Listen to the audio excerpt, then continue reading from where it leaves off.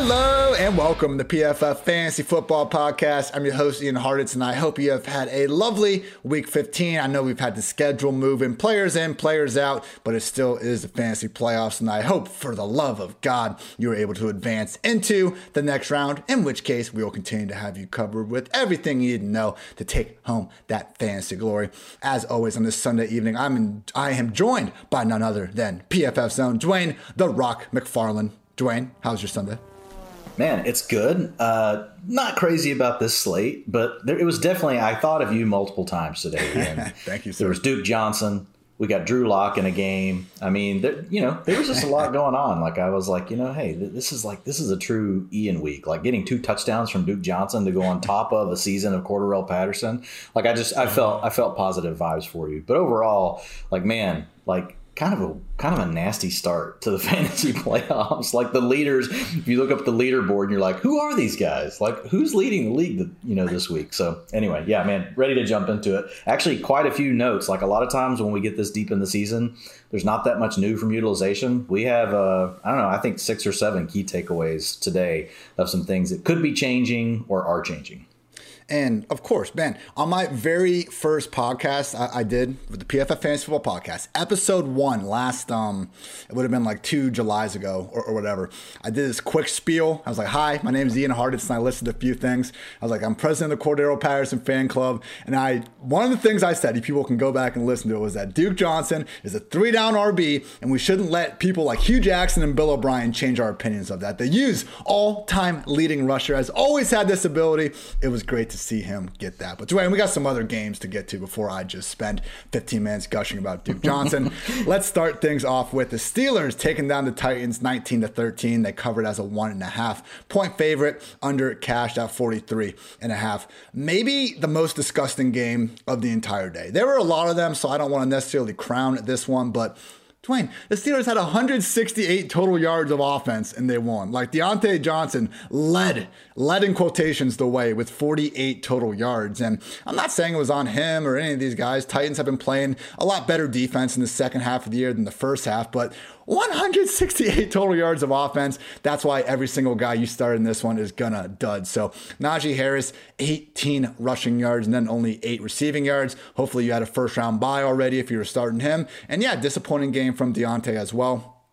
Pat Freiermuth only finished with 37 total yards. Just note that he got concussed, I believe in like the I think it was the third quarter, so certainly wasn't able to play the entire game. And yeah, man, only touchdown, Big Ben from the 1 yard line. And hilariously enough, like, I'm not sure. I think it happened after this because the way the broadcast cut it up, Ben scores his touchdown, and then they show him in sweatpants sitting on the stairs like in the tunnel. It looked like he went there afterwards, man. Maybe he was just so overcome with joy from scoring that rushing touchdown that he had to go sit, have a moment to himself. Either way, disgusting one here. Dwayne, do you have any real takeaways here from the Steelers?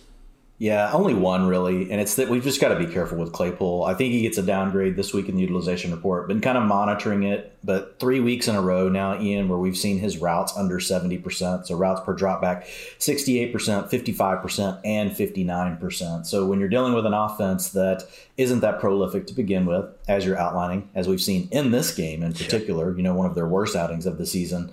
But just knowing that there are multiple mouths to feed, and it's just not a high, it's not a high ceiling offense. No. Like it could have a spike game, but like we don't expect it every week. So with Claypool, I think we just really got to look at him more as that low end wide receiver 3. Heck, if you're in like a 10-8 team format, he's a wide receiver 4 at this point. But if you're in a full 12, like you can still keep him at that end of the wide receiver 3 range, but you just have to know he's very boom bust at this point. Very boom bust indeed. Final note here. Steelers did win. I usually try to give the winner my PFF Lily special stat, and it is in regards to Najee Harris, who, let's face it, hasn't had a very good rookie year in terms of efficiency. Now, we've seen the volume going into this week. Only Jonathan Taylor had more weeks as a true RB1. He hasn't been a disappointment in fantasy by any stretch of the imagination.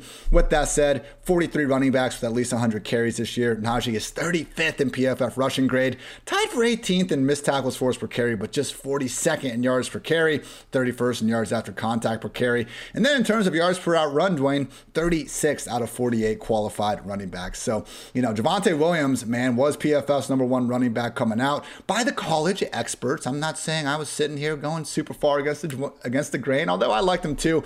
Either way, right now, I think if we had to redo the draft with everything we know now, I'm assuming Javonte would be pretty clearly the number one RB from the 2021 class. Now, Dwayne, other side of the ball, another horrifically disappointing offensive effort from the Titans. We did get one rushing touchdown from Tannehill at the goal line, got his nice little finger roll, which I always remark on being very cool, and I continue to maintain that. But other than that, man, it was D'Onta Foreman going for 108 yards on 22 carries, also managed to chip in 2 catches for 27 yards, and that was really the only offensive performer worth even a little bit of a damn. We did see Nick Westbrook-Ikhine drop about a 40-yarder in his hands.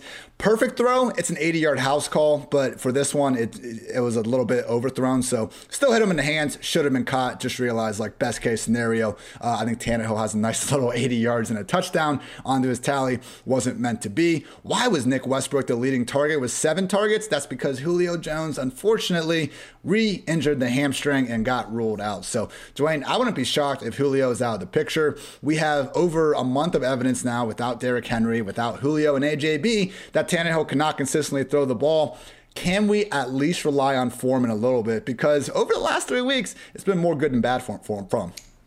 Yeah, so it is still a 3-way committee. 39% of the snaps to Foreman, 36% to Dontrell Hilliard, 29% to Jeremy McNichols, who may have got another concussion. I was watching Red Zone today, so it bounced away after a weird hit. He had taken one hit, and then as he was falling, he got hit again. I saw him get banged up earlier in the game. Okay, that one. He came back. I'm was he back? Sure. Okay. I'm pretty sure. Yeah. So then it's pretty much like it was last week. But 54% of the rushing attempts did go to D'Onta Foreman, which is what we had seen for the previous weeks, except last week. Last week, we really saw all 3 guys get involved. So I don't know that we can really trust it a ton. Ian, I feel like it's kind of an ebb and flow week to week, but just know that all 3 backs are going to be involved. If it works out well, you'll see about half of the carries go to Foreman, but not involved in long down and distance, 0% of that, 20% to Dontrell Hilliard, and Jeremy McNichols had 80% of the long down distance work. And then as far as the 2-minute offense, 50% to McNichols, 33% to Hilliard. A little bit of work there for Foreman, 17%. So basically, the way I look at this, Foreman, he's 50% basically of the early downs, rushing attempts. Then you got the change of pace back in Hilliard, and then you have the passing down back, which is Jeremy McNichols. So you really got all 3. And then when you get inside the 5, it's Ryan Tannehill for the layup. Bills took down the Panthers 31-14, covering as a 14.5-point favorite, over cashed at 43. Not Josh's best game, but we've seen this throughout the year. He's been up and down in real life. Fantasy continues to be far more good than bad. Had the 4 sacks, had a pick, had a fumble, also threw 3 touchdowns, 2 of which went to everyone's favorite flex streamer this week, Gabriel Davis. Funny tweet from Scott Pianowski, who's been on this podcast a couple times, does great stuff over there at Yahoo Sports, where he just tweeted, you know who liked Gabe Davis today? Everybody, which is very freaking true. So, hey, I hope you guys benefited from it. But, sometimes we have these, in DFS and everything, when there's a play that has 50% ownership, that's called chalk. This was a chalk pickup. There's nothing wrong with that. Just spare me, some of these victory laps I see on Gabe Davis. It was Josh Allen's, number 2, number 3 receiver. Of course we were going to like him, particularly in a game against the Panthers, where Dwayne and I told you throughout the week, with Gilmore likely on Diggs, with the man coverage stuff, this was always looking like a good spot for Davis. Dwayne, it could have been even bigger though, man. 5 catches, 85 yards, 2 scores. No one's complaining about that, but earlier in the game, 50-yard bomb from Josh Allen was overthrown by probably 6 inches. Otherwise, we'd be looking at 3 touchdowns for Davis. So the other big takeaway, which ended up coming to fruition, Dwayne, this was something we talked about earlier in the week, with Josh Allen banged up. He still ran the ball 3 times for 24 yards, but we saw really the largest emphasis ever on Devin Singletary as a rusher. Obviously, game script had a lot to do with this. 31-14. This game was never really close, 17-8 at halftime. But man, to see Devin Singletary rack up 23 touches, 96 yards, and find the end zone, we had to make sure that Zach Moss was a healthy scratch. We've seen this backfield go up and down throughout the year. I'm not saying this is going to be consistent the rest of the way, but if this holds, Dwayne, we finally have a usable fantasy running back in Buffalo. Yeah, we do. And so we've seen Moss be a healthy scratch, 2 out of the last 3, or maybe is it 3 out of the last 4 games? Only one that wasn't was the crazy snow wind game. Yes, yeah. So 3 out of 4 games we've been without Moss, and then knowing that Allen could be a little bit limited moving forward. Today he only handled 7% of the design rushing attempts for the team. And to your point, it was really all about Singletary. 93% of the snaps, 81% of the routes, 86% of the rushing attempts, 100% of short down a distance, 85% of long down a distance, 100% of the 2-minute offense. Wasn't involved in the passing game, but I think that's a week-to-week thing. If we have weeks where Allen isn't running, I think he could easily get involved in the passing game. Last week, that's really where Singletary came through. Was catching the check down passes. Only 3% of the targets today, but we know he is a viable receiver out of the backfield. And Matt Breida, man, he was the other guy available. Only 4% of the snaps, 4% of the rushing attempts. So it really was all Singletary. Now, who knows if it'll stay, if the utilization will stay this strong. But I think at a minimum, we know we do have a lead back, right? Yeah. If it stays this strong, we don't know. But even if Singletary can stay in that 70 to 80% range of the snaps, stay in that 70 to 80% of the rushing attempts, and then he's going to have games where he's going to pick up receptions. Like, it's going to happen. So again, the routes were fine. 81% of the routes, like, that's elite. In a route, 81%, like most backs, is really good to get to 60%. 70% is like, Alvin Kamara range. 81% is like off the charts. So yeah, big upgrade today for Devin Singletary. He'll be a top topic in the utilization report tomorrow. Also on the Bills, Gabriel Davis, just real quick, 90% of the routes per dropback and 45% of the air yards today. I just like seeing him out there. I know the Bills still just weren't truly clicking. They ended up winning this game, pretty easily. But like, they didn't have a huge game passing. Like, now there were 3 touchdowns for Josh Allen, but I just like the idea of Gabe Davis giving them, that vertical presence, and again, he's showing off that he's got more gear. He has more gears than just, the long ball. So I think that's good for him. But I think, this could really be good for the Bills, like having another player out there that can truly stretch the field.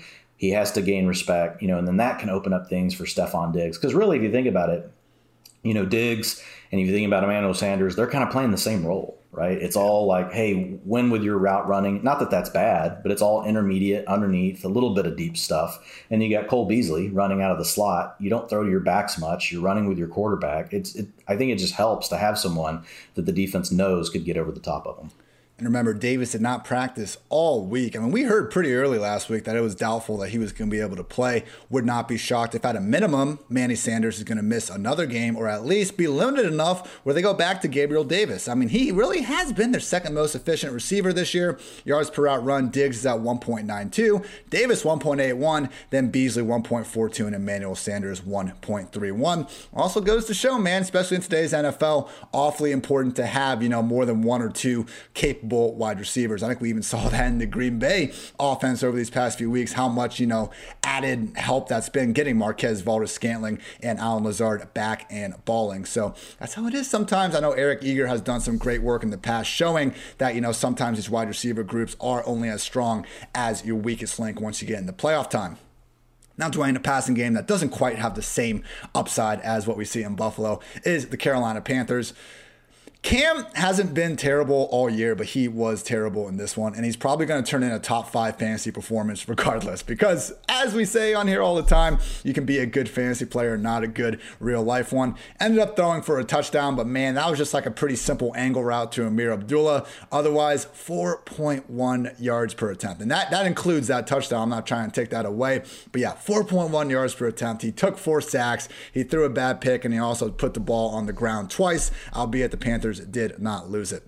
So I was thinking about this today, Ian. If you wanted to build scoring rules for a fantasy league, you can't just take away the points for the rushing, right? That's got to be there. Like, the way you have to punish, you have to get, and a lot of leagues won't want to do this, but kind of like Scott Fishbowl does. You would have to do something with completion percentage, right? Or incompletions. That's how you would, really punish people like Cam Newton, Taysom Hill. If folks are interested in doing that. I think sacks could be -1. Yeah, it's got to be something where you can't take away the rushing upside, of these guys. It's got to be really, because where they're failing is in the passing game, right? In the running game, what they're doing is actually good. I mean, Newton handled 46% of the rushing attempts today for the Panthers. That led the team. That can still be a positive. But yeah, you'd have to do something where you're negative scoring, hitting them in the passing game, sacks, things like you're talking about. if you think about it, I mean, a quarterback running the ball should be seen as like a complete pass, like you're 100% on it. It's like we don't give them enough credit in real life, I think, for rushing. We almost give them too much. Well, and defenses hate it. Like, defenses don't want to have to worry about that. Like, so it's a positive because you hear the defense coordinators bitching about it. Like, so that's what tells me it's a good thing. Like, for ultimately the team is when I hear the coordinators, they're like, yeah, this guy's a nightmare, right? Because I gotta allocate a spy to him. We can't run man coverage as much because if we do, we turn our backs. He takes off. We can't run like a lurk. It has to be a spy instead of like a lurk, like back there watching all the crossing routes and stuff like that. So anyway, more of an off-season topic probably, but just wanted to hear your thoughts. No, I like it though. We'll definitely dive into that a little bit more come June or something like that. But yes, not a good day for our guy Cam. He's back, but we'll see how long that happens. He was good enough to keep PJ Walker from getting on the field, but just realize, the leash could not be shorter for Cam these days, and that's going to be rough when they have to go face TB12 and the Buccaneers. So remember, the role that they said PJ Walker has is the 2-minute offense. Mm-hmm. The Panthers didn't run the 2-minute offense today. So for whatever reason, there's 0% of their snaps were in the 2-minute offense. So that may be why we didn't see Walker. Down 31-14. You didn't think to maybe speed it up a little bit? Didn't think to. I think basically they thought the more plays they ran, the worse it would be. Unfreaking real. Well, DJ Moore, 6 catches, 48 yards, led the way receiving 11 targets. Could have had a huge day. He got wide open deep for a potential 50-yard score. Unfortunately, was badly underthrown. At this point, I would put him right there with Terry McLaurin as the favorite to be their generation's Andre Johnson, Allen Robinson. A great wide receiver that unfortunately, when you start looking at all the quarterbacks they played with, you just have one long list of scrubs. All due respect to Cam Newton's career. I love Cam. I have for the last 10 years. Unfortunately, he has not been the same guy since suffering that shoulder injury halfway through the 2018 season. Looking at this year's class versus what the Panthers had that they could have gone after last year, that's why you don't go bargain shopping at QB, man. Do what? You don't go bargain shopping at QB. Otherwise, you end up with Sam Darnold and freaking 2021 Cam Newton. That life comes at you fast. My goodness. So, but also what Cam's doing, and we've talked about this throughout the year in terms of, the effects that dual threat quarterbacks can have on their team's running backs. Cam, 15 carries. Chuba, 8. Amir Abdullah, just 4. Chuba looked okay rushing, but the problem is he's got Cam vulturing. He's got Cam really just working as the RB1 a lot of weeks himself. Then we also have Amir Abdullah stealing the targets. So, Dwayne, this is why, before the bye, even on the waiver show, we really weren't prioritizing Chuba Hubbard. Maybe he finds a way to fall into the end zone, but man, at this point, DJ Moore, I think, is the only player in the offense that you can start with even a little bit of confidence. And even then, man, we've seen this now. The floor could not be lower. It truly is a shame compared to what we saw in this offense the first month of the year. Yes, he is it. And it's only a volume play, right? Yeah. You know that he's probably not going to have his upside uncorked just because of the limitations of the offense. But yeah, you can't use the backs. It was split up again, 53% of the snaps to Abdullah, 47% to Chuba Hubbard. Routes 52% to 31%. Rushing attempts 29% to Chuba, but Cam again led the team 46%. And the short down and distance, so that is 1 or 2 yards to go, third or fourth down. It also would capture a lot of your rushing attempts inside the 5 at the goal line. 100% of those attempts went to Cam Newton, as they have been. So Hubbard doesn't even really have like a home. Like there's nothing you can say about him like, oh, that's his. Like he's not the passing down back. He's not the early down back. He doesn't get to work inside the 5. Basically, he's a between the 20s. Maybe we'll think about handing it to you back, and you just can't use that. All right, Texans, Jaguars, 30-16 in favor of Houston, who covered as 6-point dogs, over cashed at 40. Turns out removing Urban Meyer didn't magically solve every single problem for what is still a very terrible football team, and now in prime position to get that number 1 overall pick for the second year in a row, with the Lions managing to shockingly win this week. So with the Texans, we don't need to spend too much time on this. Backfield remains more or less a mess. We did see Rex Burkhead get 16 carries this week. David Johnson just 6, Royce Freeman free. But once again, 3 running backs consistently involved. And we, hey, if the Texans are going to play, we've seen this before, like week 1, The other game the Texans inexplicably won, that's escaping me my memory for a second. They've had positive game script in like 3 games this year. We see the guys put up good volume numbers, and we once again see them not have any sort of upside that's worth chasing in the first point. So Burkhead had an RB20 finish earlier in the year. Freeman got an RB22 one last week. Those are the only games we've seen any of these running backs crack the top 24. So yes, the Burkhead volume, it's 17 touches. It's hard to find that out there on the waiver wire. I understand that. But man, only the most desperate situations should you be turned to any of these 17 touches for 47 yards. Exactly. And this was, again, best case scenario, matchup, game script, everything just didn't quite work out. Credit to Davis Mills. I mean, I think he's probably exceeded expectations based on the environment he's in throughout this year. And we've seen, I think, more so earlier in the games when they are able to stick to their script, him have some extra success. But even in this one, man, the 209 yards and 2 touchdowns, I think a lot of that should be credited to Brandon Cooks. 102 yards and 2 scores for Mr. Cooks. He is now on pace this season for 97 catches, 1,150 yards, and 6 scores. We've seen the duds, but as that pace, tells you, we have seen the upside as well. So, Dwayne, it's been like this for months. Brandon Cooks is the only guy we can even somewhat trust in this offense, and that's how it's going to be the rest of the year as well. Yeah, I mean, I think the only lesson we've learned, is if any time a player is not supposed to play, I guess we just play them now. I mean, Burkhead went from being out, he was immediately just said he was going to be out. Yeah. That's the first time I can remember where, as of Tuesday, players out. Then it went to questionable, and then they're actually the lead back, 61%. Not just active, but the lead back. It's nuts. Yeah. The only other thing on the Texans, we were, had some dynasty folks. We were kind of getting excited about Brevin Jordan. Not sure what happened there. I know he was questionable coming into the game, but he was active. But he did not register one single snap today. And I think that was one of Andrew's favorites, as far as just kind of a punt play at tight end, which I did like. I used a couple times today. So that was a good donut. I liked it. At least you saved the salary. He cried as he finished his bottle of whiskey. With the Jaguars. Mostly went with Mark Andrews, so I feel fine. There we go. With the Jaguars, Trevor Lawrence, dealt with a lot of drops out there. This wasn't his worst game of the year. Once again, though, 0 touchdowns. The fact that we were talking about this in the PFF office, the fact Blake Bortles could throw for 35 touchdowns in garbage time and be this fantasy relevant quarterback, and we have Trevor Lawrence, Zach Wilson, not even putting up numbers in garbage time, that's the concerning part. So we're going to need to see some major turnarounds from these guys in the offseason. Need to get them some more receivers, need to get them some better coaches. Again, it's just been really, to me, surprising that even in the end of games, haven't been able to see these guys put up some level of production. Laviska Shenault did flash a few times, week high 4 broken tackles as a receiver.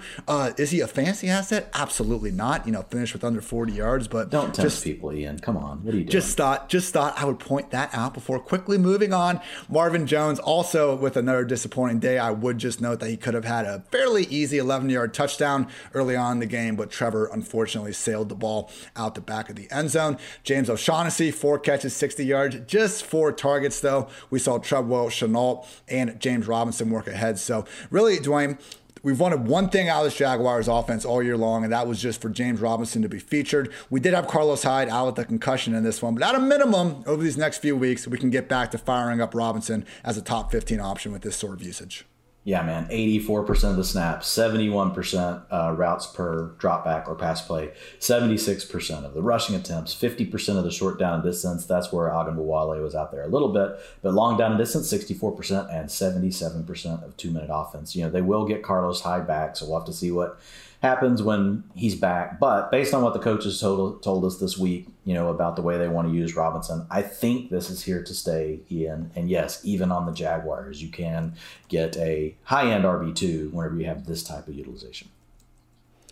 Cowboys took down the Giants 21-6, covering as a 12-point favorite, under cashed at 43.5 points.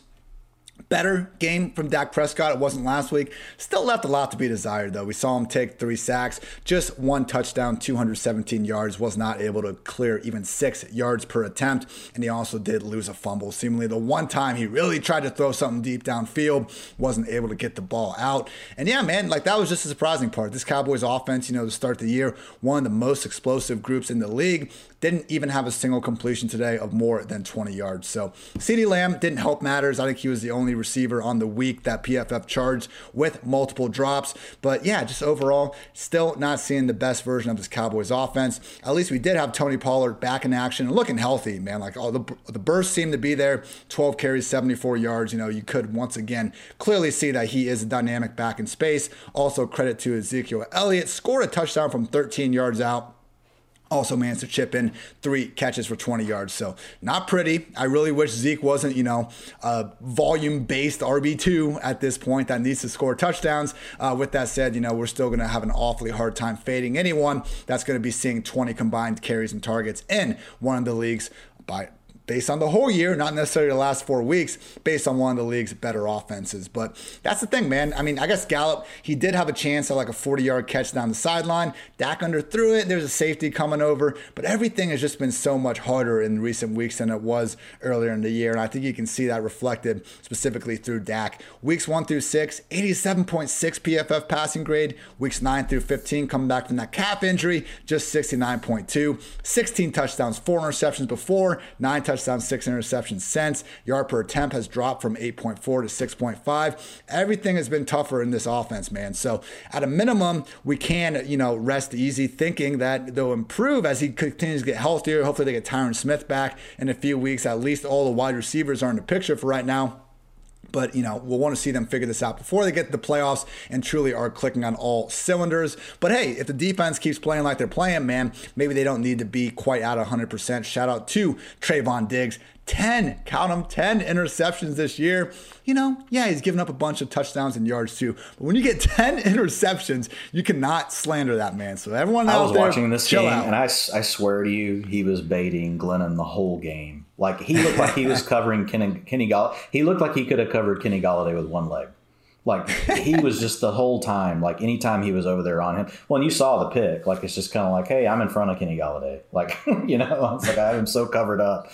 Not like that was a great decision by Glennon. But, Diggs has been playing great. I mean, 10 picks, awesome. And really, it's just the front, Bill 7, for Dallas right now. But really, I mean, it's all about, you got Lawrence back, at the edge, you've got Randy Gregory, and then you got Parsons. With those 3 guys, it's just a lot, for any offensive line to handle. And especially for a quarterback, more of a journeyman type like Glennon. You're going to need some mobility. You got to be able to make quick decisions, read the fronts, all that kind of stuff. And the Cowboys, the schedule's pretty easy. Like, so they should clinch the division, I'll knock on wood.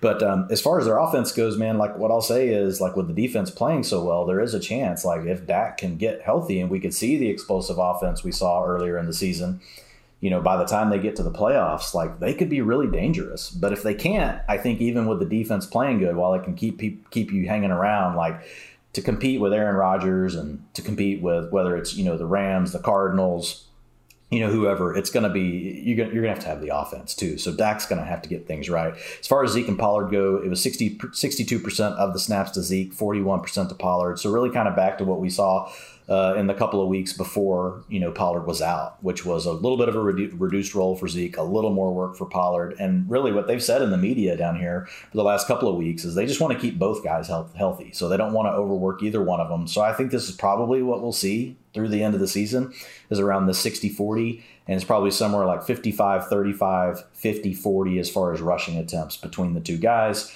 Really, Zeke is still handling most of the passing down work, 67% of the long down and distance, 100% of the 2-minute offense. Both had 3 receptions today, but Zeke was definitely out there more in the passing down situation. So I think when I look at Zeke, he's a mid-range RB2 right now. He could, if he was healthy, he would definitely be more like a low-end RB1 in this offense. Pollard is really, he's an RB3, with some upside, but this injury is enough, though, that you kind of got to treat him a little bit with kid gloves because you don't want something to flare up like in the game, right? And then you lose him. So I think of him more as like that mid-range RB3, but he certainly, showed, to your point today, that gear to be able to make, some longer plays and to be able to potentially give you that long scoring option. 25% of his carries today went for 10 yards or more, so explosive rate of 25%. Stuffed on 0% of his rushing attempts. Yards after contact today, 4.2 for Tony Pollard. As far as the receivers go, Lamb for the 3rd week in a row since having all the guys back, 71% of the routes. So he's been the lowest of the 3, each of the 3 weeks that he's been back, but it hasn't really mattered because when he's on the field, he's getting more targets. targets. Targets per route run, 32% for CeeDee Lamb versus 11% for Gallup and 10% for Amari Cooper. So Lamb is still the clear option to own in the passing game, for the Cowboys. It is weird how much they've really shifted him back into the slot. Like, I'm not denying that having him in the slot is bad. Like, okay, he probably should be the guy in there between him, Gallup, and Cooper. But man, just 6 total snaps out wide this week, only 7 last week. I mean, it wasn't that long ago, man. Like in the middle of the season, he was only having that many snaps like in the slot compared to out wide. So seeing them totally change his role around, I think it could. We'll need to look at the average target depth numbers, Dwayne, because I feel like Gallup has been racking up the air yards over the past few weeks compared to CeeDee. So if anything, CeeDee 30% of the air yards this week, 33% to Gallup. Average depth of target, though, to your point, Gallup 16, ADOT 7. 6.7 for CeeDee Lamb and a 5.5 for Amari this week. Sheesh. Yeah. Hey, but next year, though, here's the good thing. With Lamb, we've seen that he can play outside. Now, not that we really doubted it, but we got a good sample of it this year. And Gallup will probably be moving on. Hopefully he lands with a team where he can get more work as well. But, I mean, Lamb, he's a guy that we'll be talking a lot about this offseason, about how high are we going to rank him. We'll probably have some good conversation around that.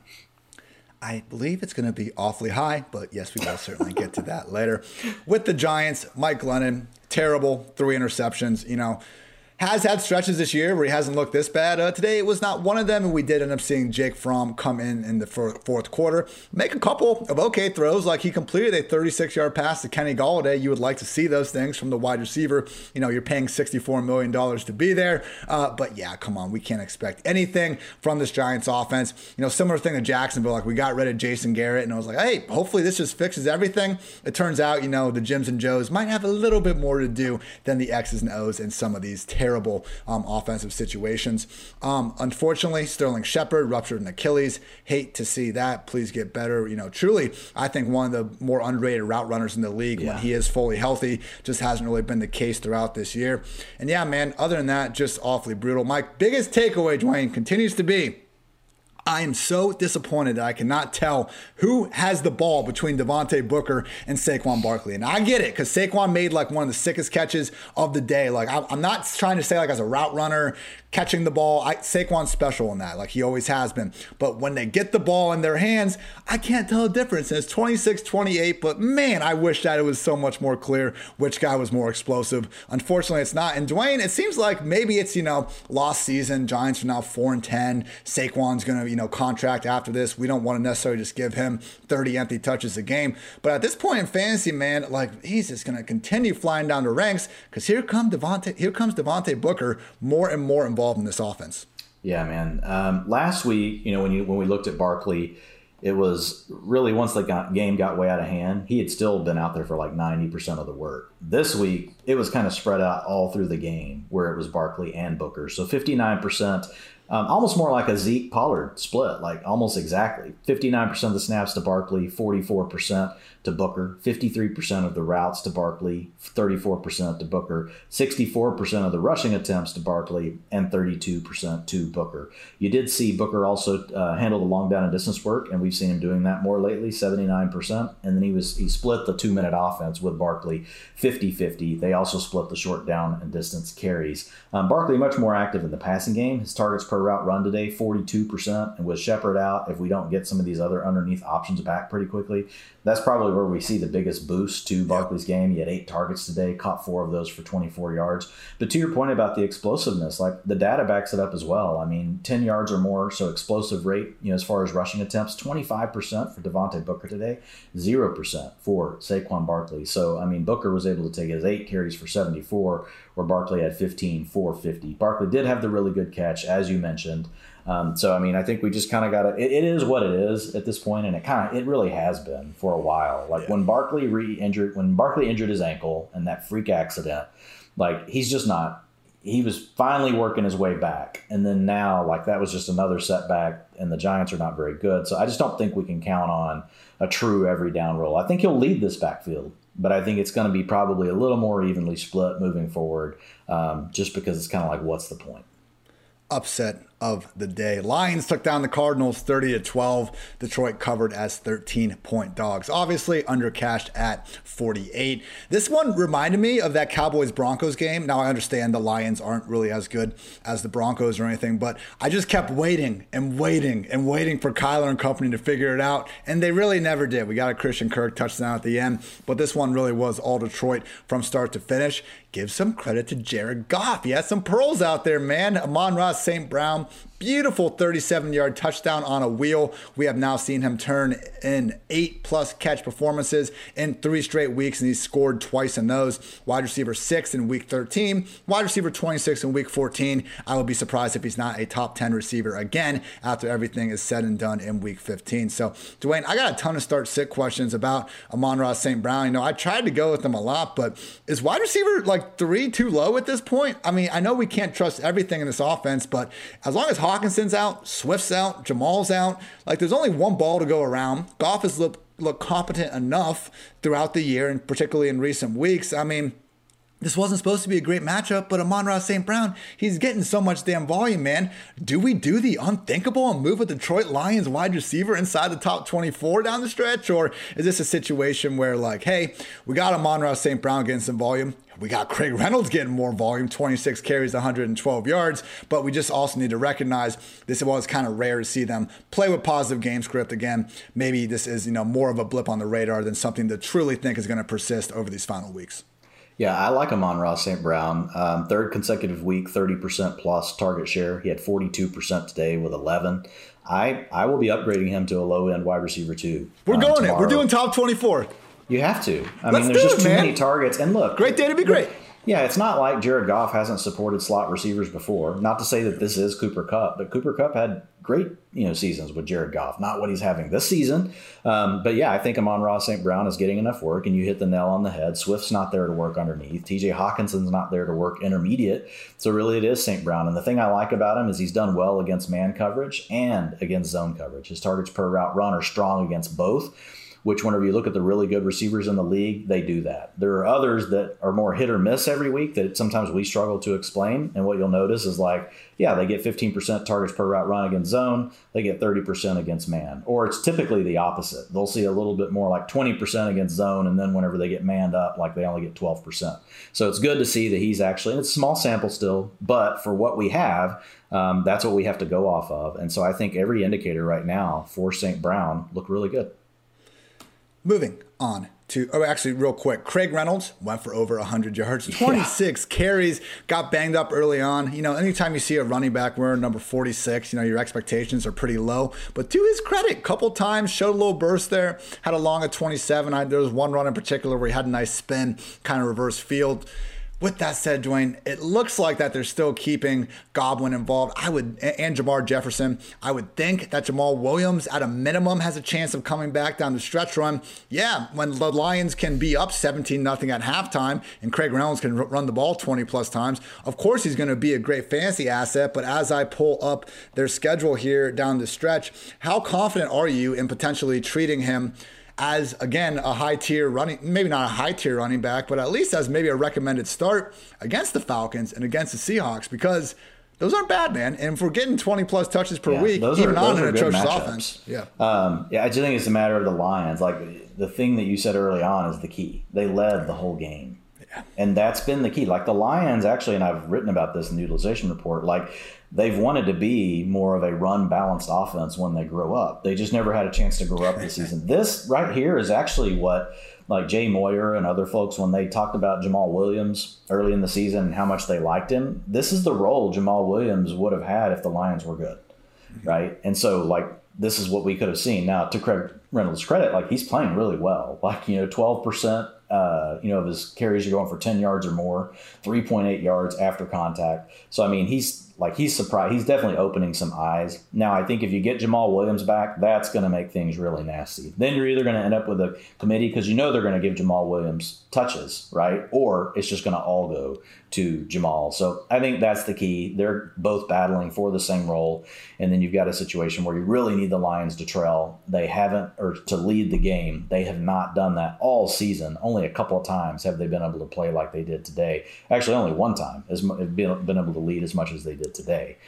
So, yeah, I think we just got to keep an eye on Williams. If we hear Williams is going to be out for some reason, the Lions could just choose not to play him. Like, what's the point, of playing a player that you could get hurt late in the season? At this point, if a player gets hurt, right, and it's an ACL or something like that, they're missing time next year, potentially, right? So I know players heal a lot quicker than they used to, and medicine's come a long way, but I don't see the need to risk it. So if we heard Williams was out, I would be okay ranking Reynolds. He'll either be a low-end RB2 or more like that high-end RB3.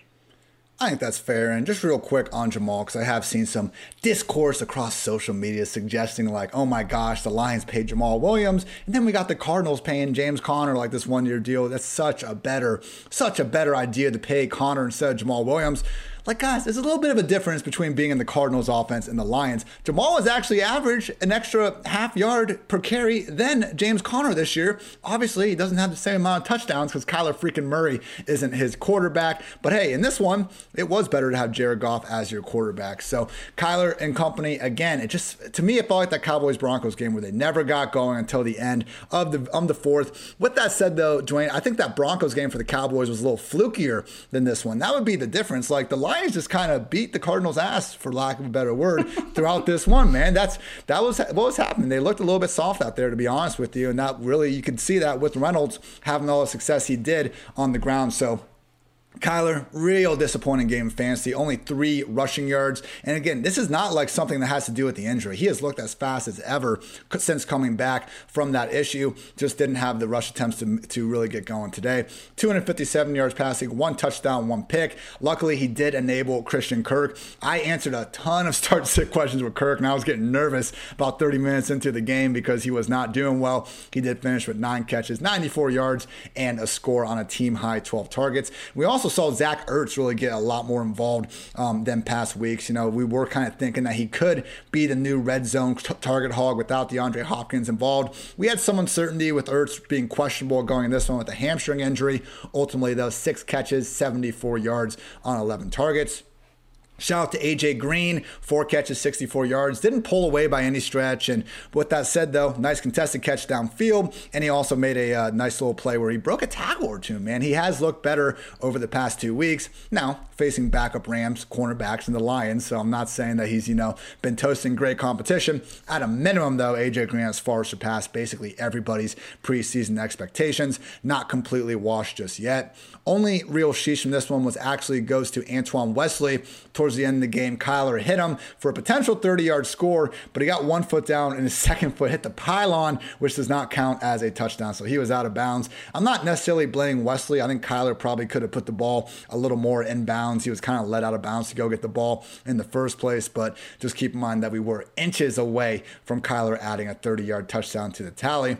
Dwayne, the big takeaway, though, utilization speaking, was the return of Chase Edmonds. And we got to take it with a little bit grain of salt because, James Conner was fairly banged up with the knee injury coming into this. With that said, Chase Edmonds was back, man. It did not look like that they said, hey, Conner, you've played so well over the past 2 months. Here's the job. It looks like we're back to a 1-2 punch. Yeah, 44% of the snaps to Conner, 39% to Edmond. Now, Jonathan Ward was out there at the end with Colt McCoy.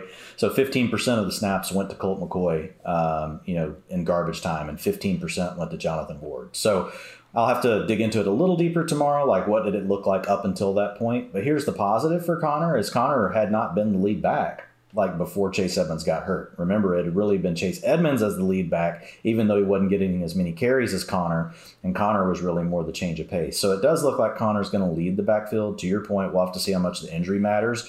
But Edmonds is involved enough, Ian, that I think you got to downgrade Conner to that mid-range RB2, low-end RB2. You're probably going to need a touchdown to make it work, because here's the biggie. 67% of the long down and distance went to Chase Edmonds. They didn't utilize the 2-minute offense. Weird. Yes, another team that trailed the whole day. And some of this stuff gets changed with the way it gets charted. So the data we're sharing with you guys is hot off the presses. Hasn't been through the whole QA process and everything yet.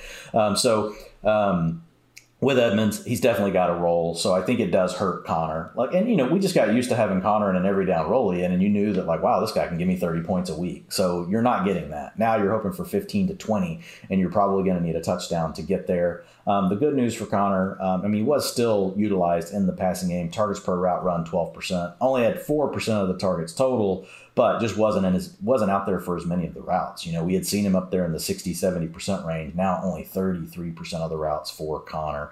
So Chase Edmonds, though, I think really you just have to, at this point, I know early in the season you and I were pretty high on him because his utilization and everything was there. Probably just an RB3 at this point. I don't think you can grade him any higher than that. Now we could change that next week, but my guess is Connor stays the lead role and Chase Edmonds really plays the role that he's probably best at, which is he's really the passing down back and a change of pace back to James Conner, but gets a little bit more than like your typical, change of pace kind of guy. Real quick, potential, it's not going to be huge, but it could help him get a few fantasy-friendly targets. Rondale Moore did come up with an injury report with an ankle injury. So as we've talked about, Antoine Wesley replaces Hopkins in 3 wide receiver sets. I understand Rondale has been off the fantasy grid for quite some time now, but we've seen flashes where they do use Rondale in the backfield in that low A-dot passing role, and that is where Edmonds also thrives. So that's another big storyline for the offseason. Rondale Moore is going to have to develop. He's going to have to develop into more than just this behind the line of scrimmage gadget player. We need to see him used more down the field. For the love of God, Cliff, you've already ruined Isabella. Don't take Rondale Moore from us, too. Come on, man. Run after catch doesn't mean that they have to catch it 2 yards behind the line of scrimmage. Thank you. They could catch it 3 yards past the line of scrimmage. It's legal. It's legal in America, man. It is legal. I guarantee you Kyle Shanahan probably wouldn't be using him like this. Well, that's probably not the best example. Kyle Shanahan would find a reason to bench him. But anyway. That's true. Christian Kirk, upgrade for this guy. 96% of the routes. The only challenge for Kirk all year, Ian, has just been there's so many mouths rotating in and out, like these mouths that you got to feed. And as we were on good weeks, we would see route participation numbers around 70%. Now getting a 96%, his targets per route run have been the best on the team all season, along with Zach Ertz. So now, if you're going to be out there 90 to 95% of the routes and you're going to get this kind of targets per route run continuing, we saw lots of goodness from Kirk in that stretch before whenever we were without Hopkins. So I think we'll see that again. And man, nice for him because he's getting used all over the field. He gets used underneath, gets used intermediate, but he's also the best deep threat that they have right now on the team. So 12 targets, 9 receptions, 94 yards. And a touchdown. So you did a good job today making the recommendation of Christian Kirk as the start. I think looking at him right now, I don't know what I'll do. He's definitely, in my opinion, right now, he's a high-end wide receiver 3. But he could, if he continues this and does this another week, he could be heading in, if some of you folks play these playoff challenges where you got to draft a team, Kirk's probably a wide receiver 2 in that format. Yeah, I'm checking right now. I think where did I have him this week?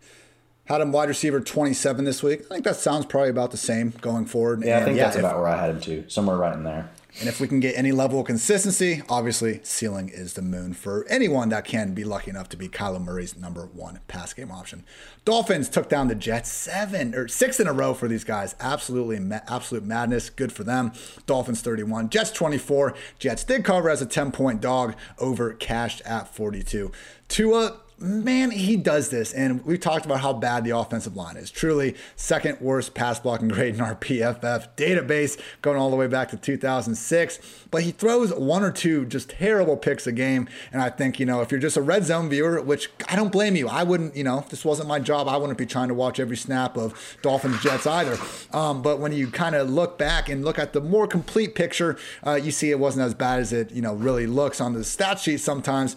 2 interceptions, though, and they were ugly. The second one really, didn't lose them the game because they won, but throwing, a bad late pick 6 to the flat in a game that, you had a 2-score lead in, not good. This was like Dak Prescott interception against Washington levels bad that we saw from last week. So not the best day from Tua. It was helpful to see him condense his targets around Mike Gesicki and Devontae Parker in the absence of Jalen Waddle. Both guys had 8 targets. Parker managed to find the end zone on a short slant, also caught 4 balls yet again for 68 yards and looked pretty damn good out there. So, we did see some good balls from Tua. Parker had a nice 37-yard game, 27-yard gain from Isaiah Ford. Tua just dropped in a that bucket over the shoulder. That was a great throw. But again, this is just for a 1 week thing. Hopefully our guy Jalen Waddle is off the COVID list ahead of next week, and then it's going to be tough to treat Parker as anything more than either I would probably say upside wide receiver 4. I think it'll be tough to kind of squeeze him in that top 36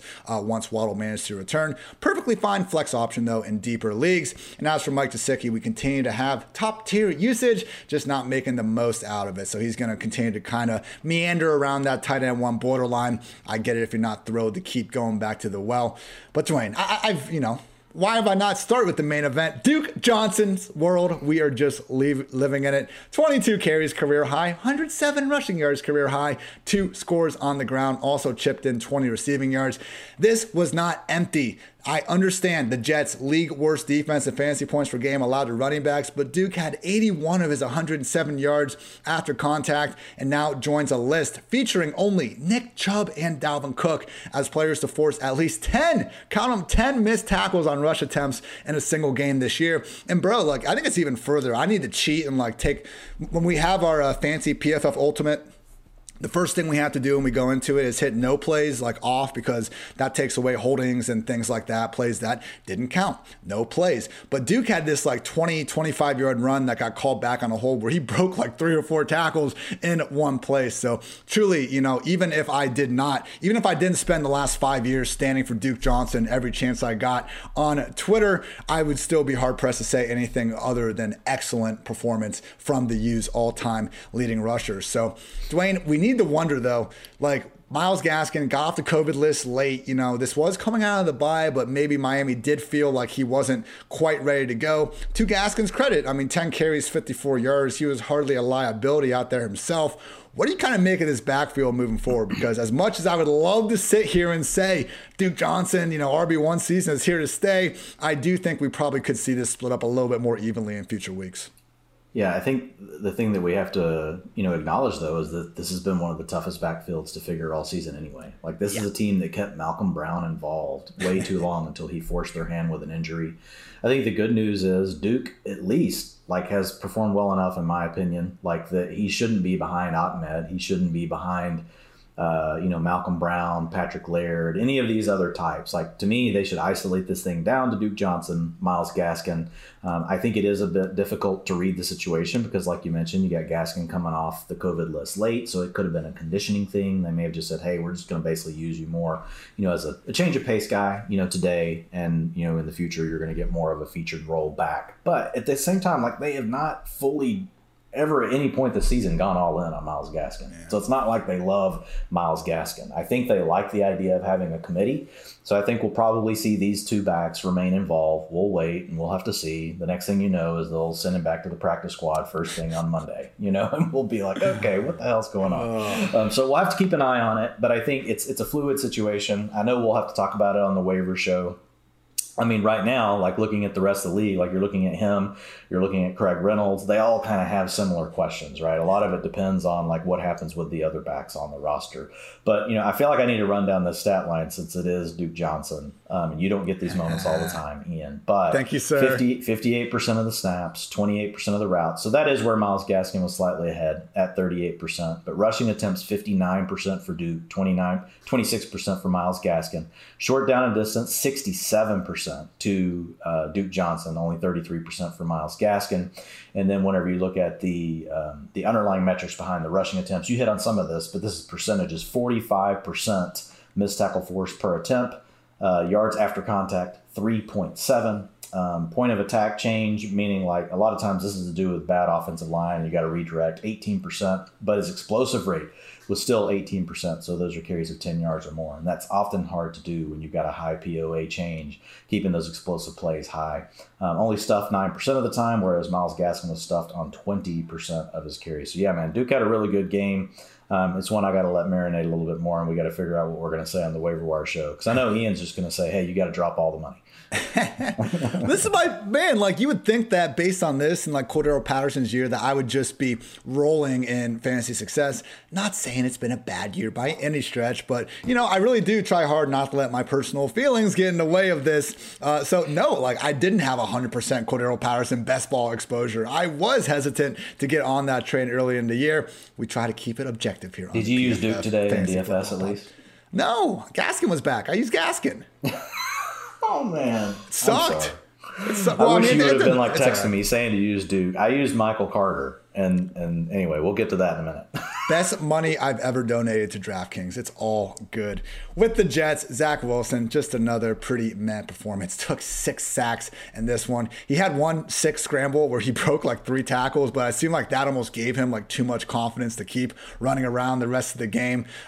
Just again, like Trevor Lawrence, the fact that he can't even put up numbers in garbage time, not saying there was a ton of that in this one, but that really has been my biggest like negative takeaway from this situation all season long. Hopefully he can grow up in a big way ahead of 2022 because it continues to be borderline impossible to trust any of these pass game options, particularly in the post Elijah Moore, Corey Davis era we got going on. Jamison Crowder easily led the way with 8 targets this week, but we continue to see Denzel Mims, Keelan Cole, and Braxton Berrios involved. Early on in the game, they were force-feeding Berrios. They actually gave him like a toss sweep at the goal line. It looked like he was planning on throwing it for a second, but then took it in for a rushing score himself. So that's why Berrios is on the stat sheet with a rushing score. But Dwayne, we talked about Crowder. He's nothing more than, a hate yourself wide receiver 4 at best at this point, I think. That's a new one. That's a good one. That's so much better than most of my usual industry standard lingos. That's better than the Girl Scout with a gun in your door. She always works her way in this damn podcast. We got to give her a name at some point. But the big story is this rushing attack. And it was disappointing, man, because Michael Carter, I know he didn't have the best stats, 8 carries, 18 yards, but he looked pretty damn explosive early on. He's been, I put out these charts every week where on the y-axis, it's like missed tackles forced per carry. X-axis is the yards after contact. And you see Carter like in some really good company. He's been one of the league's slippier backs. We were getting the reports saying like, hey, he's going to come back to a featured role. The Jets seem to be behind it. We even got Ty Johnson healthy scratched, but ultimately, Dwayne, Tevin Coleman stole the show, and he was productive, to be fair. But, man, maybe it was because it was Carter's first game off IR, but I'm guessing this utilization is not ideal for anyone thinking that they might have, an RB2 on their hands and Michael Carter down the stretch. Yeah, sorry for the deep inhale. Prayers up for Chris Godwin. Just took a direct hit to the knee. No. Yeah, so bent in a weird way. They had just done the big slot thing too, where they put up Reggie Wayne, Hines Ward, and Larry Fitzgerald in the Arians offense, and the next play this thing happens. But anyway, for Michael Carter, sorry, Ian.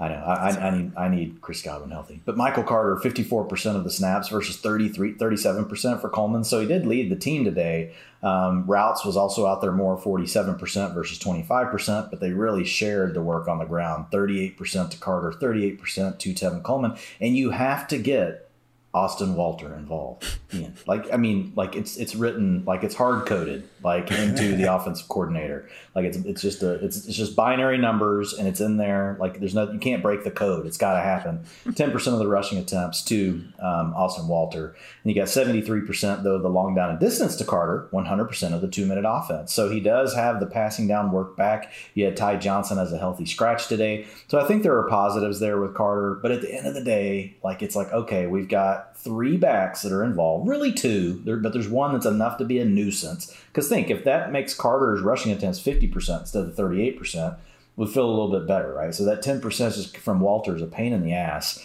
And it's a bad team. Like, they can't move the ball. Like, they're just very inefficient. So it's tough anytime you've got a 3-way committee on a bad team. That just makes it tough to get much mileage out of it from a fantasy perspective. But I am encouraged by the passing down usage. So I think that's a positive. And maybe it's his first week back. Maybe we can get back to, now we're running out of time here, right? We only have a few more weeks. But maybe we can get back to that little short span that we saw there for a while, for like 2 or 3 weeks, where Carter was not the every down back, but he was for sure getting like 60% of the workload. I think if we could get there, we'll be in a good spot. But I think for now, we have to consider him really as a high-end RB3. I think the passing down usage is very positive, but you have to keep an eye on Ty Johnson.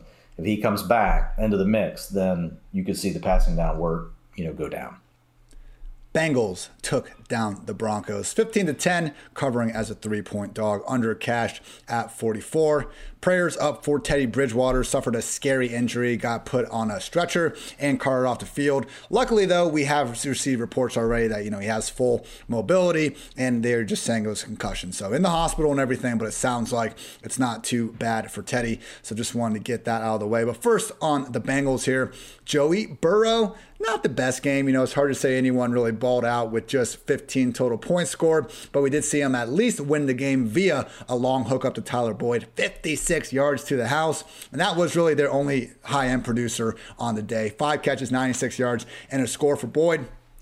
I've seen them briefly use him in this way, where like the touchdown, he was kind of like lined up in the slot, but it was really close to the line of scrimmage. And they ran that play that's usually for tight ends, where they kind of run that like big wheel. They try to get like lost in kind of the mess, and then they emerge from the other side. And it was gorgeous because it's not a tight end. It's Tyler freaking Boyd, who's actually got some, juice in the open field. And it reminded me of the Jaguars game, which I believe was his other great performance this year. Like first play of the game, they do the play action boot. And instead of dumping it to a tight end in the flat, it was Tyler Boyd, and he took it like 40 yards instead of 15. So maybe that's the route in the future that they could kind of get Boyd more consistently involved in this offense, because it's not like this year, like he's been busting because he's had a ton of opportunities, not making any use out of it. It's been the opposite. He just hasn't he's been the clear-cut third option a year after, leading this entire offense in targets. But that's what happens when they just don't want to give the ball to Burrow. 22 pass attempts in this game, man. Like what are these receivers supposed to do? And it's been the story all year long. In 2020, Burrow had 10 games. He played 10 games. He threw the ball 35 plus times, and 8 of them, and the game he got hurt, he was at 34 in like the third quarter. So basically, 9 out of 10 games, he cleared 35 pass attempts. This year, in week 15, he's hit 35 pass attempts 4 times. So that's why Ja'Marr Chase, T. Higgins, like even when they have been going well and having big weeks, neither of which happened today. T. Higgins, 2 catches, 23 yards. Ja'Marr Chase, just 1 catch for 3 yards. I would note that he had a nice like 40-yard catch on a broken play that unfortunately got nullified on a hold. But man, like without this volume, Dwayne, it just becomes so tough to get behind these guys, and it's going to be a major problem, in trying to project them into 2022 and beyond, because as we always talk about, volume is the king, and right now in this run first Bengals offense, there's just not enough to go around for these 3 studly receivers. In the run game, though, we did see Joe Mixon, 17 carries, 58 yards, but once again, man, Samaje Perine was seeing more targets, and actually Mixon at the end of the game did get banged up. Happened twice. The first time he went in the locker room, quickly came back, got back out on the field, but then he once again got hurt and had to stay down extra long. He was moving around the sideline after, but it's definitely going to be something to keep an eye on ahead of week 16. But yeah, Dwayne, I don't think there's like too much new stuff to talk about in Cincy. No. We don't have much pass game volume, and it'd be a lot cooler if Mixon had the pass down rule. Yeah, it's pretty much the same. It's like we've said. Perine's got the passing down work, and you got too many mouths to feed in an offense that just doesn't want to throw the ball enough. But like you're going to keep playing Higgins, you're going to keep playing Chase, like just because the boom is really big for both players. Just we haven't seen the bust that often with these two, especially in the same game. Usually one of them manages to go off, and this week it was kind of the anomaly. It was actually Tyler Boyd that went off. Now, for the Broncos, mentioned Teddy getting hurt, was not doing much before. 98 passing yards on 22 pass attempts. We just were not seeing Teddy in the passing game get at all going. Drew Lock did Drew Lock things, man. And this is, I love Drew Lock. And it's not because I think he's going to be this great quarterback, but very few quarterbacks can be entertaining even when they suck. And that's what Drew Lock consistently brings to the table. How many quarterbacks do you know, Dwayne, that lose a fumble and then chase down the guy that just took the ball from them and get it back? Like, okay, it got overturned. The defensive lineman was ruled down. But man, we've seen Teddy 2 times this year, like have situations where he tried to tackle someone someone and it just didn't even come close. And like both times I like ironically just said like, Drew Lock makes that tackle. That's all I was going to say. Drew Lock actually did make the tackle when it was his chance to do so. And then at the end of the game, like 4th and 27 or whatever, you just need to give your guys a chance. I know it's not going to work out. Drew Lock throws the ball out of bounds, doesn't give anyone a chance to catch it. So are these good things for fantasy managers or the Denver Broncos? Absolutely not, but it's a lot more. He and Jerry Jeudy are nowhere near on the same page. I'll just say that. Like watching those two today, I was like, God, this is like kind of like getting the cold shoulder kind of thing. That's Judy's been the most going one way, the ball's going another. It was bad. That's been the most frustrating part for me, man. I know, like, I've been bitching and moaning about Courtland Sutton being number 5 on this offense in targets with Jerry Jeudy active for their, 7 games together this year. But I'd be so much more chill about this if, Sutton wasn't doing anything and Jeudy was balling out. But we just have gotten zeros out of everyone involved in this passing game. Drew Lock did manage to hit Tim Patrick for a nice 25-yard score. Cool contested catch situation where Tim Patrick proceeds to score and then just, hold his hand out like he was just insulting the cornerback for being too short. I found it hilarious, and NFL refs did not, so they threw a taunting flag. Dwayne, I hope, how were your kids in tears when they saw that? What was kind of the McFarland household's reaction, man? Just brutal? No tears. No tears over it. But, yeah, it's still brutal, of course. But yeah. Dwayne, with all that said, man, the Jeudy pain, the Sutton pain, I think at this point, maybe the worst part is seeing Noah Fant and Albert O just completely cancel each other out. I tweeted this week, I want to petition, man, to have them just combined to be one person at this point because 10 targets, 8 catches, 115 combined yards, but they're splitting everything down the middle, as are Javonte Williams and Melvin Gordon. So at this point, Dwayne, Javonte and Melvin, I think they're going to continue to be right around that RB24 spot, but similar to the Bengals. I don't think much has really changed from this. Hopefully Teddy's back. If he's not, then I think we can, give moderate bumps to Patrick and Sutton. But even if Drew Lock's going to target them more often, we know the efficiency probably isn't going to be where we want it to be. I would just think, man, moving into week 16 and beyond, if you have a start-sit question, one of the players is a Bronco, other than the running backs probably, if one of your players is a pass catcher on the Broncos, I'm probably going to pick the other guy 9 times out of 10. Yeah, and look, I know Jeudy and Sutton continue to be inside our top 50 receivers, but it's still just a talent thing. It's tough to get them much lower than that because we know how good of players they are. So yeah, they'll be interesting to look at. The Broncos just have to be all in on a quarterback. They've got to do like they did with Peyton Manning. They've got to go get another quarterback this offseason. They've got the weaponry. They've got a defense. This team, man, this team could be, with the right quarterback, we could be talking a Super Bowl candidate. That's how good this team can be. So they've just got to get something done there. Real quick on the backs, we've so this trend has happened for 3 weeks in a row now. I guess it's 2 weeks in a row because we had the non-Melvin Gordon week. But before that, so it's 3 out of the last 4 weeks, we've seen Javonte just really lead when both backs are available. Lead in the passing game. He did that again today. He handled 48% of the routes, only 26% to Gordon. Javonte Williams had 62% of the long down and distance, 80% of the 2-minute offense. So they're really splitting the carries, 45%, 45%, but Javonte really is the 1A now, and Melvin Gordon is the 1B on the offense. So I think Javonte, at this point, early in the year, we were just more likely to get a bust out of him. I think you're less likely to get that now because I think he's more game script.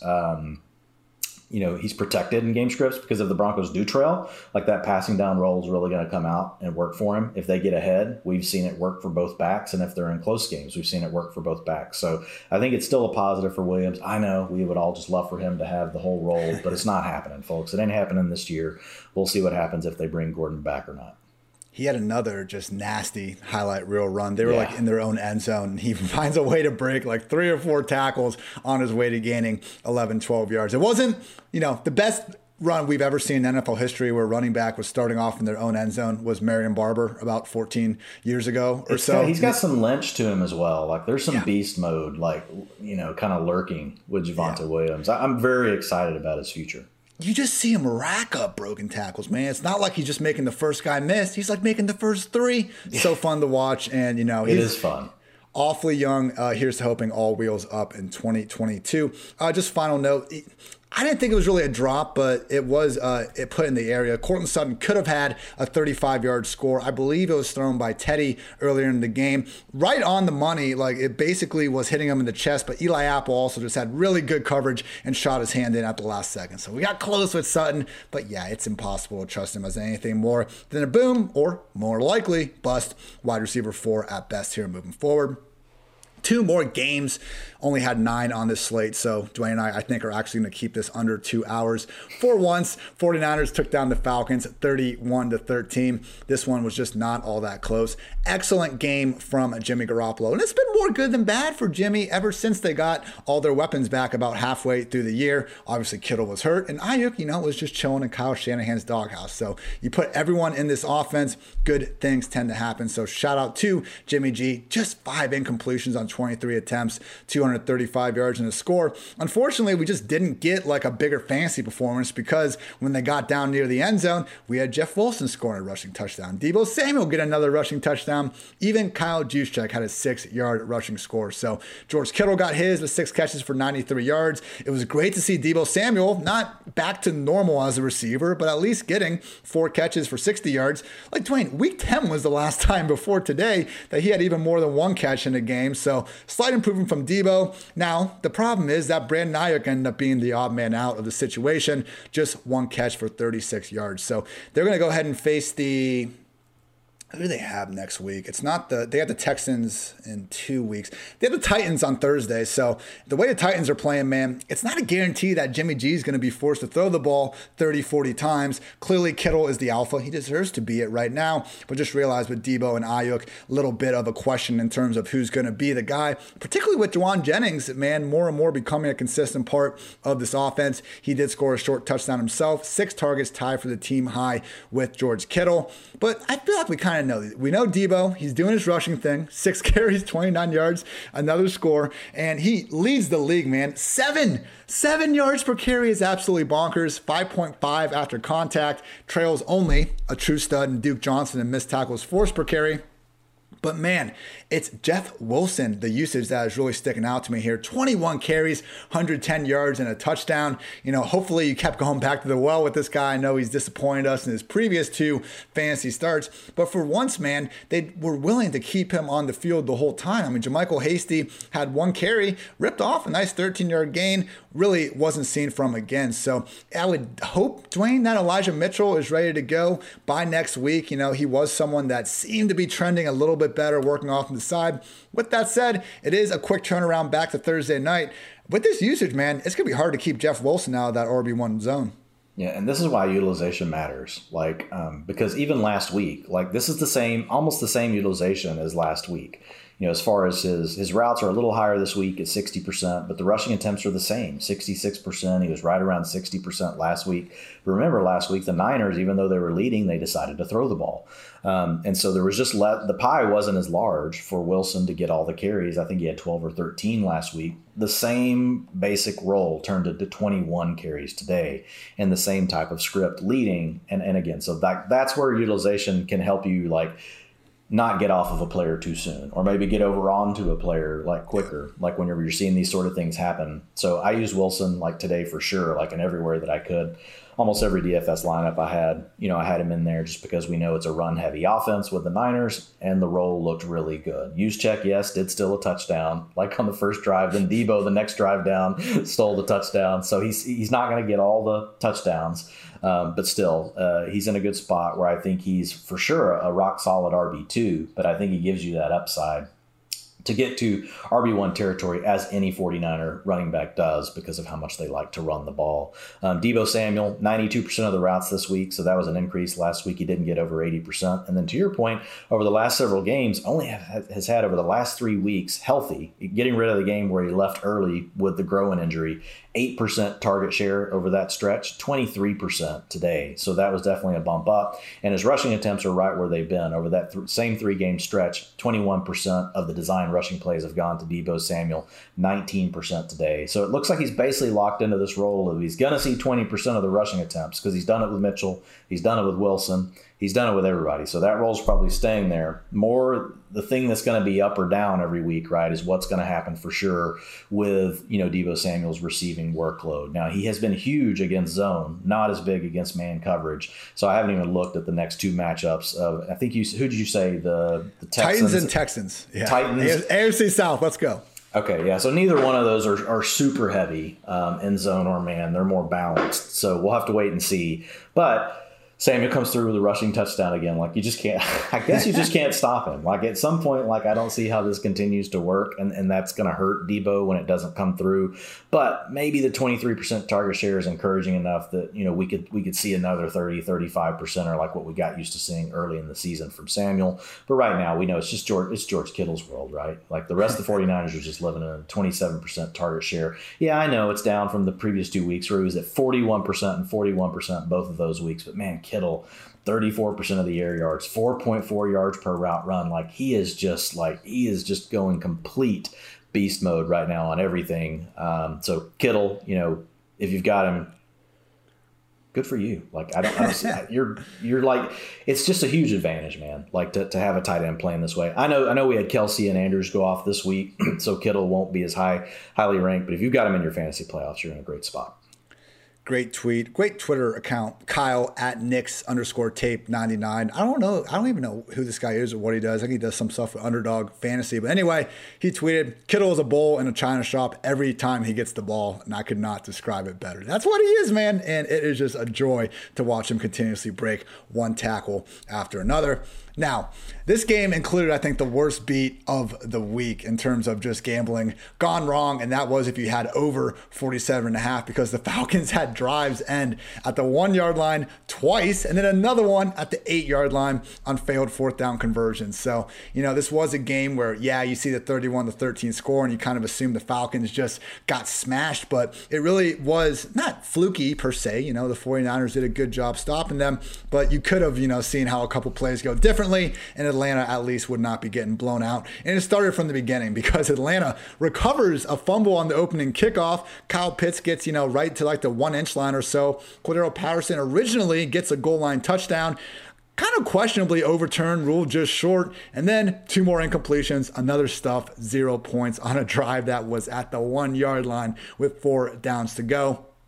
And this was a disappointing game from my guy, CPAT. I couldn't have Duke and Cordero in the same week, Dwayne. I get it. The fantasy football gods work in mysterious ways. This is one of them. But it's also not that surprising, man. Cordero, 11 carries, 18 yards, only had 2 targets. We've talked about this. Since coming back from his ankle injury, they, really haven't been willing to use him as much as a receiver. He's still the lead back, as a rusher. Mike Davis only had 6 carries in this one. With that said, I think the days of having Patterson, close to that RB1 borderline are certainly over. He should be ranked much closer to RB24 than he is RB12. And that's how we had it going in this week. So again, nothing too surprising, but he was able to score touchdowns in previous weeks and really didn't dud like this. And this is what happens when you're basically reduced to an early down grinder without much of a pass game role.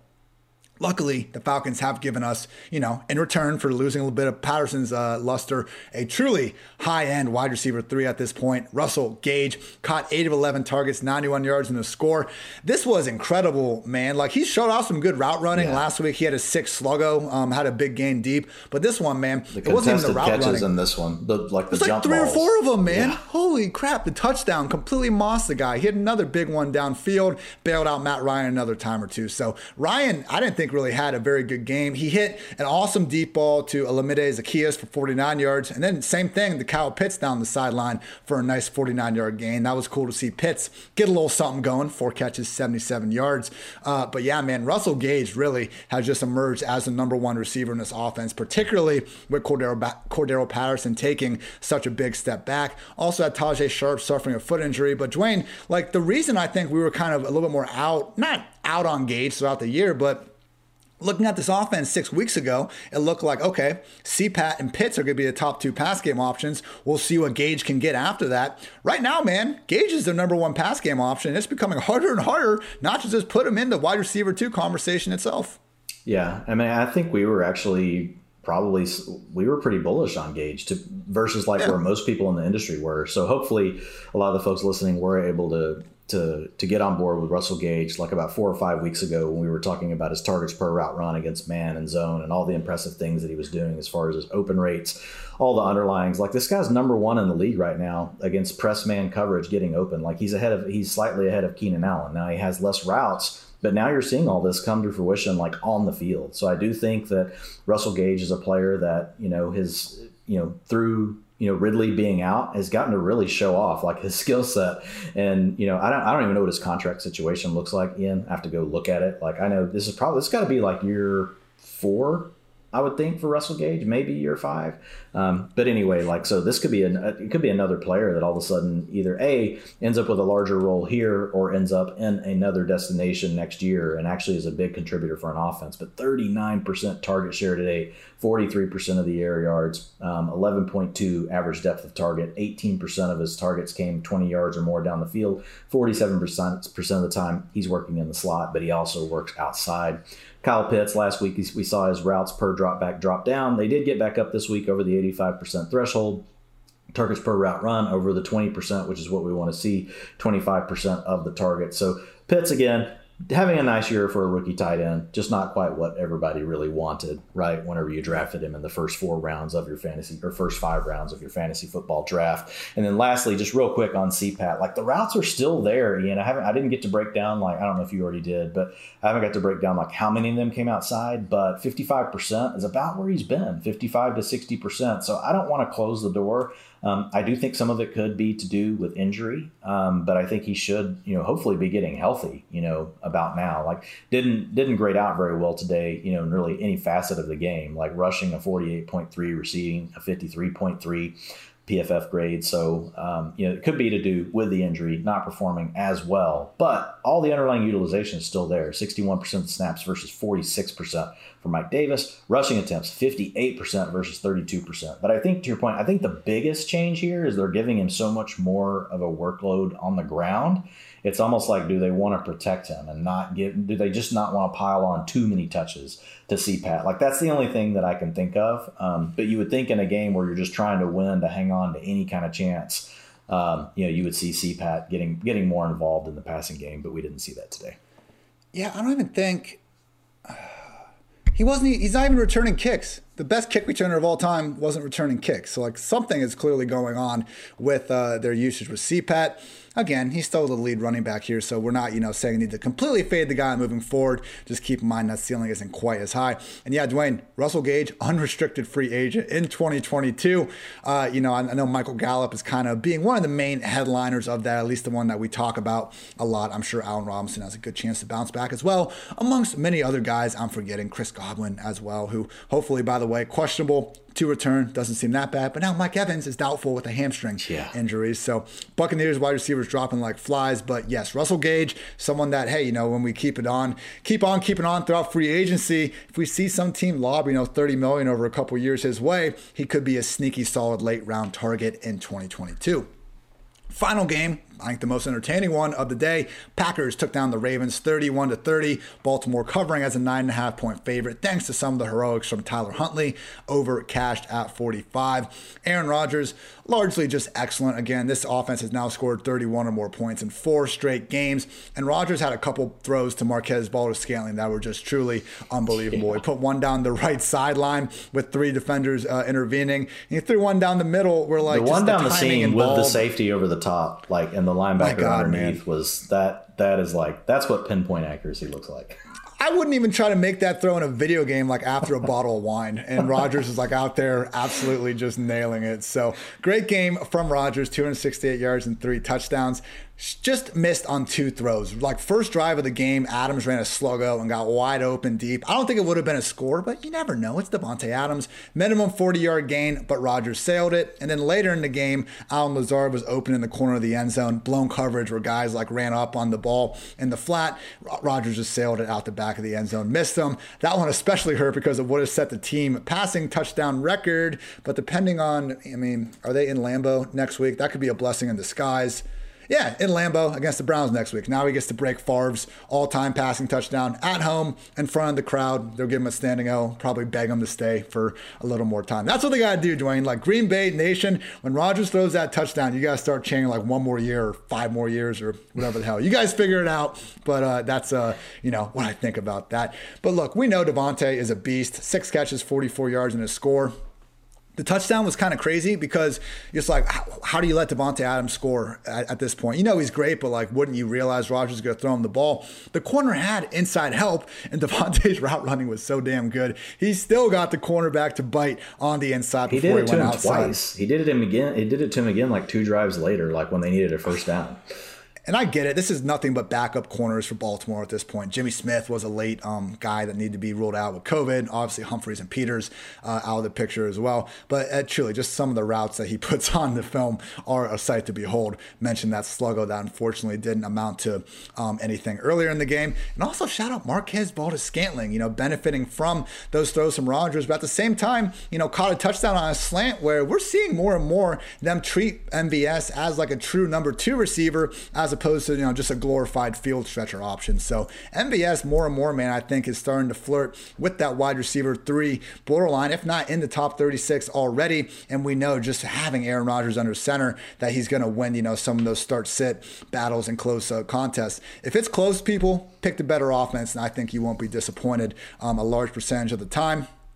Only other point, Allen Lazard, he did get hurt briefly. He almost made this sick one-handed catch in the end zone, but he did come back in. So again, check out the waiver wire episode. It's always out on Tuesday. We'll have a better grasp on the league-wide injuries. But I believe both offenses managed to make it through relatively scot-free. Also, I think Mark Andrews was fine as well. But Dwayne, I think the big question here is what to make of this running back situation. We've seen it kind of go back and forth in recent weeks. This one, Aaron Jones had 13 carries to A.J. Dillon's 7.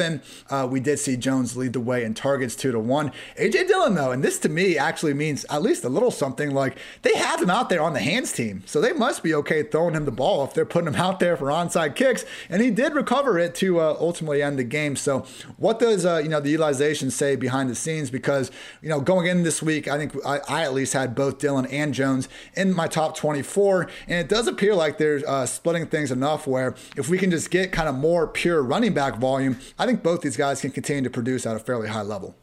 Yeah, so really in the last 2 games with Aaron Jones back, from his MCL injury, we had seen Dillon continue with the role that he had before, whenever Jones was out, which was handling over 60% of the rushing attempts. And that changed today. Today we saw Aaron Jones get 62% of the snaps, 49% of the routes, and 62% of the rushing attempts to only 33% for A.J. Dillon.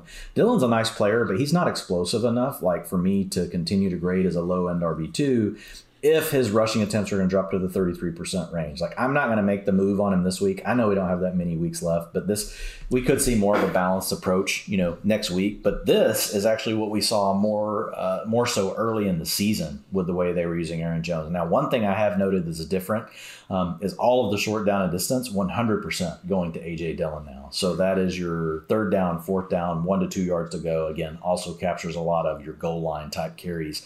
Those are going to Dillon, but he hasn't been good on them, Ian. He struggles to really punch the ball in. What I noticed with Dillon is he's not a real violent runner, at the point of contact. He's got to get going a little bit. He needs the build-up speed. He's not that instantaneous, explosiveness. And Jones gives you that. So I'm almost wondering, I don't know. Aaron Jones has done really well playing down inside the 5 for his career, and I think that's a big part of it. Yeah, could he get injured because he's a smaller guy? Potentially, but man, he can get from 0 to 100 really fast, whereas Dillon can't do that. So and I also wonder, Dwayne, if we're playing a video game and we're on the 1 yard line, you don't put goal line 3 tight ends and try to just ram it in there in this 11-man box. What do you usually do? You spread it out and you try to run against a 7-man box. And I think when Aaron Jones is back there, they're probably more likely to spread guys out versus Dillon. And just because I'm kind of catching myself here, I'm not trying to say that me playing video games, I know more than LaFleur and the Packers. They're a very good offense. They're very good at what they do. I'm just saying, like, again, I love when teams spread it out at the goal line versus just bunching things up. Like when the Patriots started doing that a couple years ago, coming out on goal line and then spreading things out. I just think there's a lot more you can do instead of just jumbling everyone up into this big, like, rugby-esque mosh pit. But apologies on that rant. Go ahead. No, you got to establish it, though. No, I think it's just a matter of, there's more than one way to do these things. And I think, honestly, like the best way is to be able to always keep your opponent guessing, and you can really do it either way, right? And then depending on the matchup and what you think is going to be best for your team, that's the way you can approach it. So we'll have to wait and see here with how they want to handle these backs. But right now, I think it's encouraging, for if you're an Aaron Jones fantasy manager and you're in the play, you managed to make it into the playoffs despite him missing some time at the end. I think this is a positive for him. I kind of lean to the fact that this probably is going to be more what it's going to look like, just because this was how it looked early in the season. To me, it kind of looks like they were letting Aaron Jones ease his way back in. But again, one data point, we could see it go back to like a 50-50 type thing next week. So I don't want to get like overly carried away with it. But MVS, you mentioned him earlier, in the passes that Rodgers was able to hit him with, 79% of the routes. But the key thing, led the team in air yards again, 51% of the air yards for the day.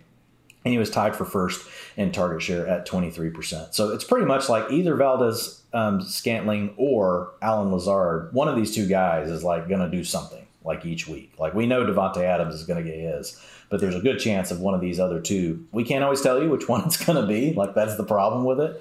But because they don't run enough plays to really support three weapons unless they just get into an absolute like shootout mode. But I think Valdez Scantling like is a picture perfect like wide receiver boom bust play, like high end wide receiver 4, because I think like his range of outcomes, like he gives you a top 12 performance, because he can come down he hasn't came down with a lot. He's been injured much of the year, but now we're starting to see him healthy. And so I like the way they're using him. It's not just as a deep threat, even though he does have a high ADOT, like he's doing some different things as well. So I'm encouraged with what I'm seeing from MVS.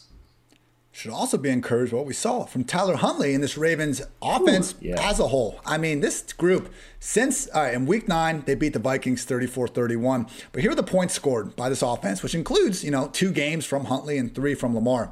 10, 16, 16, 19, 22. Like that was the problem here. Like we kind of knew Huntley had this dual threat ability and everything, but this offense just looks so bad. And when you're facing a Green Bay defense that has looked really, elite for large portions of the year, despite not having Jair Alexander and Zadarius Smith, I think it was reasonable to be a little bit lower on Huntley than usual. Throw in just the fact that we didn't know until Jay Glazer, awesome, again, told us right before 1 o'clock that Huntley would be starting and not Lamar Jackson. I understand that people weren't fully able to get behind what ended up being arguably the best fantasy. I think it probably will be the best fantasy performance of the week. 73 yards on the ground, 2 scores, also chipped in 215 passing yards and another 2 scores, both of which went to our guy Mark Andrews. 10 catches, 136 yards and 2 touchdowns. We all assumed when Travis Kelce had that monster Thursday night game, I was like, all right, Kelce's back. He's going to get his fantasy tight end 1 spot back. Andrews isn't going down without a fight, so it's going to be really fun to watch how that finishes up throughout the year. And I just really hope that you guys have listened when we say Kittle, Andrews, Gronk, Kelce. These guys, if you have 4 of them, then try to convince your commissioner to add a flex because they need to all be in a starting lineup, even if you are blessed enough to have 2 of fantasy's top 4 tight ends. So Andrews, if you want to rank him as the overall tight end 1, tight end 2, I don't care. Just start him in lineups of all shapes and sizes for the love of God. He is so good. And I mean, Andrews, as a rookie, man, I was really impressed with his ability after the catch. I didn't necessarily see that as much like last year. He's still scoring touchdowns and everything, but especially lately this year, man, there's nothing this guy can't do at a very high level. He has, again, just been a joy to watch for the better part of the entire season, particularly in this last 4 to 6 week hot stretch. But we also saw Mark Andrews had 13 targets, Marquise Brown 14, but he put up his version of like a Jalen Waddle, Rondale Moore stat line, caught 10 of them for just 43 scoreless yards, only a long of 7 in this one. So this is kind of, I guess, it's not bad. I mean, in full PPR, like we'll take 10 catches 8 days of the week. You just would like to see that boom come to fruition a little bit better. Not saying it won't be there. I mean, last week he was open for about a 40-yard touchdown. Huntley just sailed it. If anything, I just think it's positive that Lamar, who I would expect to be back next week, but hey, maybe he gets hurt again or whatever. In the future now, knowing when Tyler Huntley's under center, I mean, this passing game has looked good the last 2 weeks, but when we saw him against the Bears, man, it was much more hit or miss. I think we don't need to really downgrade, particularly Andrews and Browns, all that much when it goes from Lamar to Huntley, particularly when we're going from a banged up Lamar to Huntley as well. So, God forbid there's no talking heads on the internet or wherever tomorrow talking about, an actual QB competition in Baltimore. But at a minimum, I think they found themselves a very solid backup quarterback, particularly one we can lean on in Fantasyland. Unfortunately, it continues to be just Andrews and Hollywood. Rashad Bateman, just 2 targets, caught one of them for 5 yards in this one. So, Dwayne, we got Andrews balling out. We all know that. Huntley giving us some nice dual threat. Maybe he'll be, on that QB1 borderline here without Lamar. But again, I feel like Lamar is going to be back next week. The real big takeaway from this, from a fantasy perspective, our Devonta Freeman RB2 days are gone, man. Latavius Murray got the start. I got worried, and he just kept on getting fed. At the end of the day, man, I mean, it was only Latavius 8 touches to Freeman 6. Freeman 7 touches. So they were still close, but we can't have close in an offense that has a quarterback this involved on the ground, whether it's Huntley or Lamar. This is bad, Dwayne. It's bad. Yeah, I mean, Freeman still led the way, 55% of the snaps. But yeah, rushing attempts, 33% to Freeman, 39% to Murray. And then Tyler Huntley handled 28% of the designed rushing attempts. So you got really this 3-headed monster. And I mean, Freeman's still out there for the passing down work, 54% along down distance, 78% of the 2-minute offense. So, I mean, technically he's still the lead back, but yeah, that's just too much work for Murray because really it had just been, Murray had been down in like the 20% range. And so we felt comfortable with Freeman with it being like that. So yeah, I think this is a downgrade for Freeman. It's only 1 week of data, but we have to react to what we have, right? We don't have much time left, for the season. So it does look like a situation where we're probably going to see more of a committee. Freeman continues to be the lead guy, but like by how much? We just don't really know. And then on Huntley, the other nice thing, if he does get another start, like, man, I already mentioned the 28% design rush attempts, but also a 16% scramble rate today. So the dude is really using his legs. We didn't see it quite as much. They could not contain him, man. It was insane. No, he looked great. And I mean, good for him, man. Like, somebody needs to be looking at this dude, at Tyler Huntley. I mean, he's definitely got some talent. So I think Denver would love to have Tyler Huntley, right now. Love it. He could be their starting quarterback easily. Rashad Bateman didn't come up in the box score for you, only 1 target, 1 reception, but 98% of the routes per drop back, that is a season high for him. So just knowing that he's out there enough, in the Ravens offense, is good enough, he could come through with a boom week. It's not like we're saying that Rashad Bateman, thank you, social team, for making, my thing on the hustle this week. The one thing they pick is somehow Rashad Bateman's going to break out. And I'm all the context is all the hours you've talked this week. That's the one. Yeah, that's the one. Anyway, but Bateman, it is encouraging to see him be out there. I know he didn't get the targets like you mentioned. Marquise Brown, 39% of the targets, 33% to Mark Andrews. And with Marquise Brown, what I'll say is look, we know the guy hasn't lost his speed. So it's all still there. It's just a matter of the way these games have worked out. I'll take these targets, and I think they're an encouraging thing. Eventually the deep ball is going to be there. Eventually the big run after the catch play is going to be there. We just need them to keep feeding him. So overall for me with Marquise Brown, I love this. Just knowing that he's staying involved, even though he's not coming up, he didn't come up with the big play today. They kept going back to him. That's encouraging. He's got at least 4 catches in all but 1 game this year, and that game was the infamous 3-drop touchdown. 2, one of them got tipped against the Lions all the way back in week 3. Yeah, still talking about it. Just anyone that wants right in front of him. Anyone that wants to talk about Julio Jones not scoring a touchdown this year, please go back and review that week 2 one against the Seahawks. So people don't forget, as we have found out over the years. People, hope you enjoyed this edition of PFF Fantasy Podcast. If you did, I invite you to go on over to pff.com and get a subscription. Use code FANTASY and you can get 25% off either Edge or Elite subscription. And what can you get with that? I'm happy you asked. All of our locked article content, betting dashboard, 0 to 100 grades of every single player, our player prop tool, wide receiver cornerback tool, all that and much more. Support the pod and use promo code FANTASY for 25% off any sub. And also the holiday season is here, and because the Fantasy Podcast listeners are the best of all the PFF podcasts. We want your help to create a list of what PFF should build for you. Please email us at contact@pff.com. Again, contact@pff.com with the answers to these questions. What PFF feature do you love the most? And what do you want most from PFF? Again, contact@pff.com. And tell us which podcast sent you so that we can put your ideas into the wish list for 2022.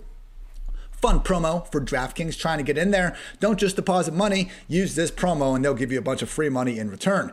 Download the DraftKings Sportsbook app now. Use promo code PFF. Bet just $1 on any team to score and win $100 in free bets. If they score, you score a promo code PFF this week at DraftKings Sportsbook, an official sports betting partner of the NFL. Must be 21 or older. New Jersey, Indiana, or Pennsylvania. Only new customers only. Minimum $5 deposit, $1 wager, one per customer. Restrictions apply. See DraftKings.com/sportsbook for details. Gambling problem, call 1-800-GAMBLER. Also got to shout out our friends at Western and Southern. One of the best deals I have seen pitched on this podcast. Literally all you have to do, people, is submit a question at westernsouthern.com/askchris. You can ask about Chris's football career, working with Al Michaels. Maybe you just want to know how to, not be broke and try to save money.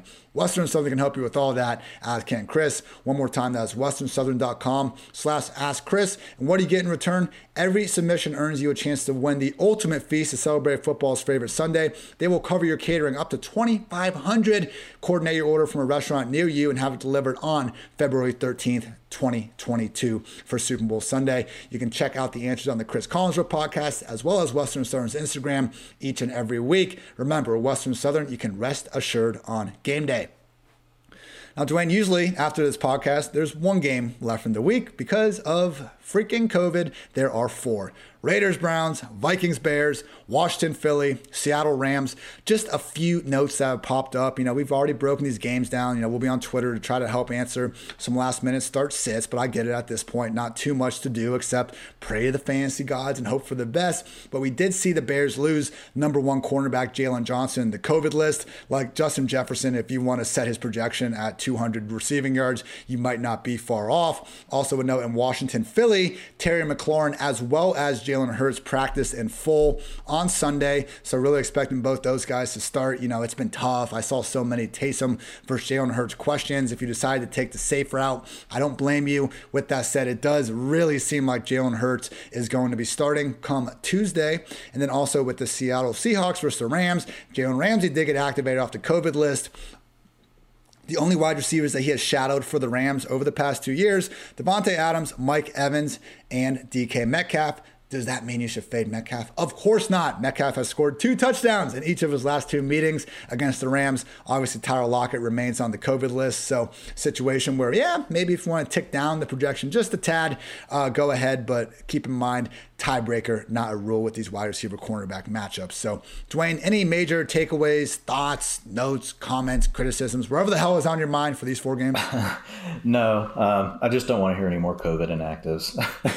Like doing the Spaces thing on Thursday, and then Andrew and I did it again this morning. Like, I feel for people. Like, I've never had to give so many if-then type analyses, right? Where everything kind of has a caveat. Well, it's this if this player goes, but if this guy's out, well, then this guy moves up, and with all these games being late, like, people's hands are kind of tied, got to make a decision early. Like, I had to use Ben Roethlisberger today over Jalen Hurts in a couple of spots. Now, like, after seeing what Ben did, like, you're just like, man, I would just risk it all on Jalen Hurts if I knew I was going to get like 11 points from Ben Roethlisberger.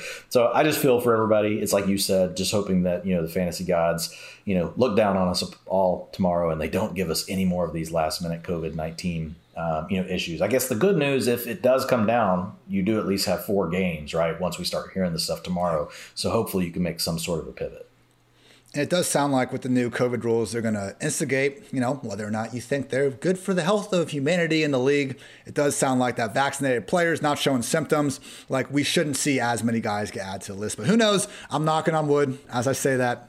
I want everyone to be healthy and not have COVID. That's the goal.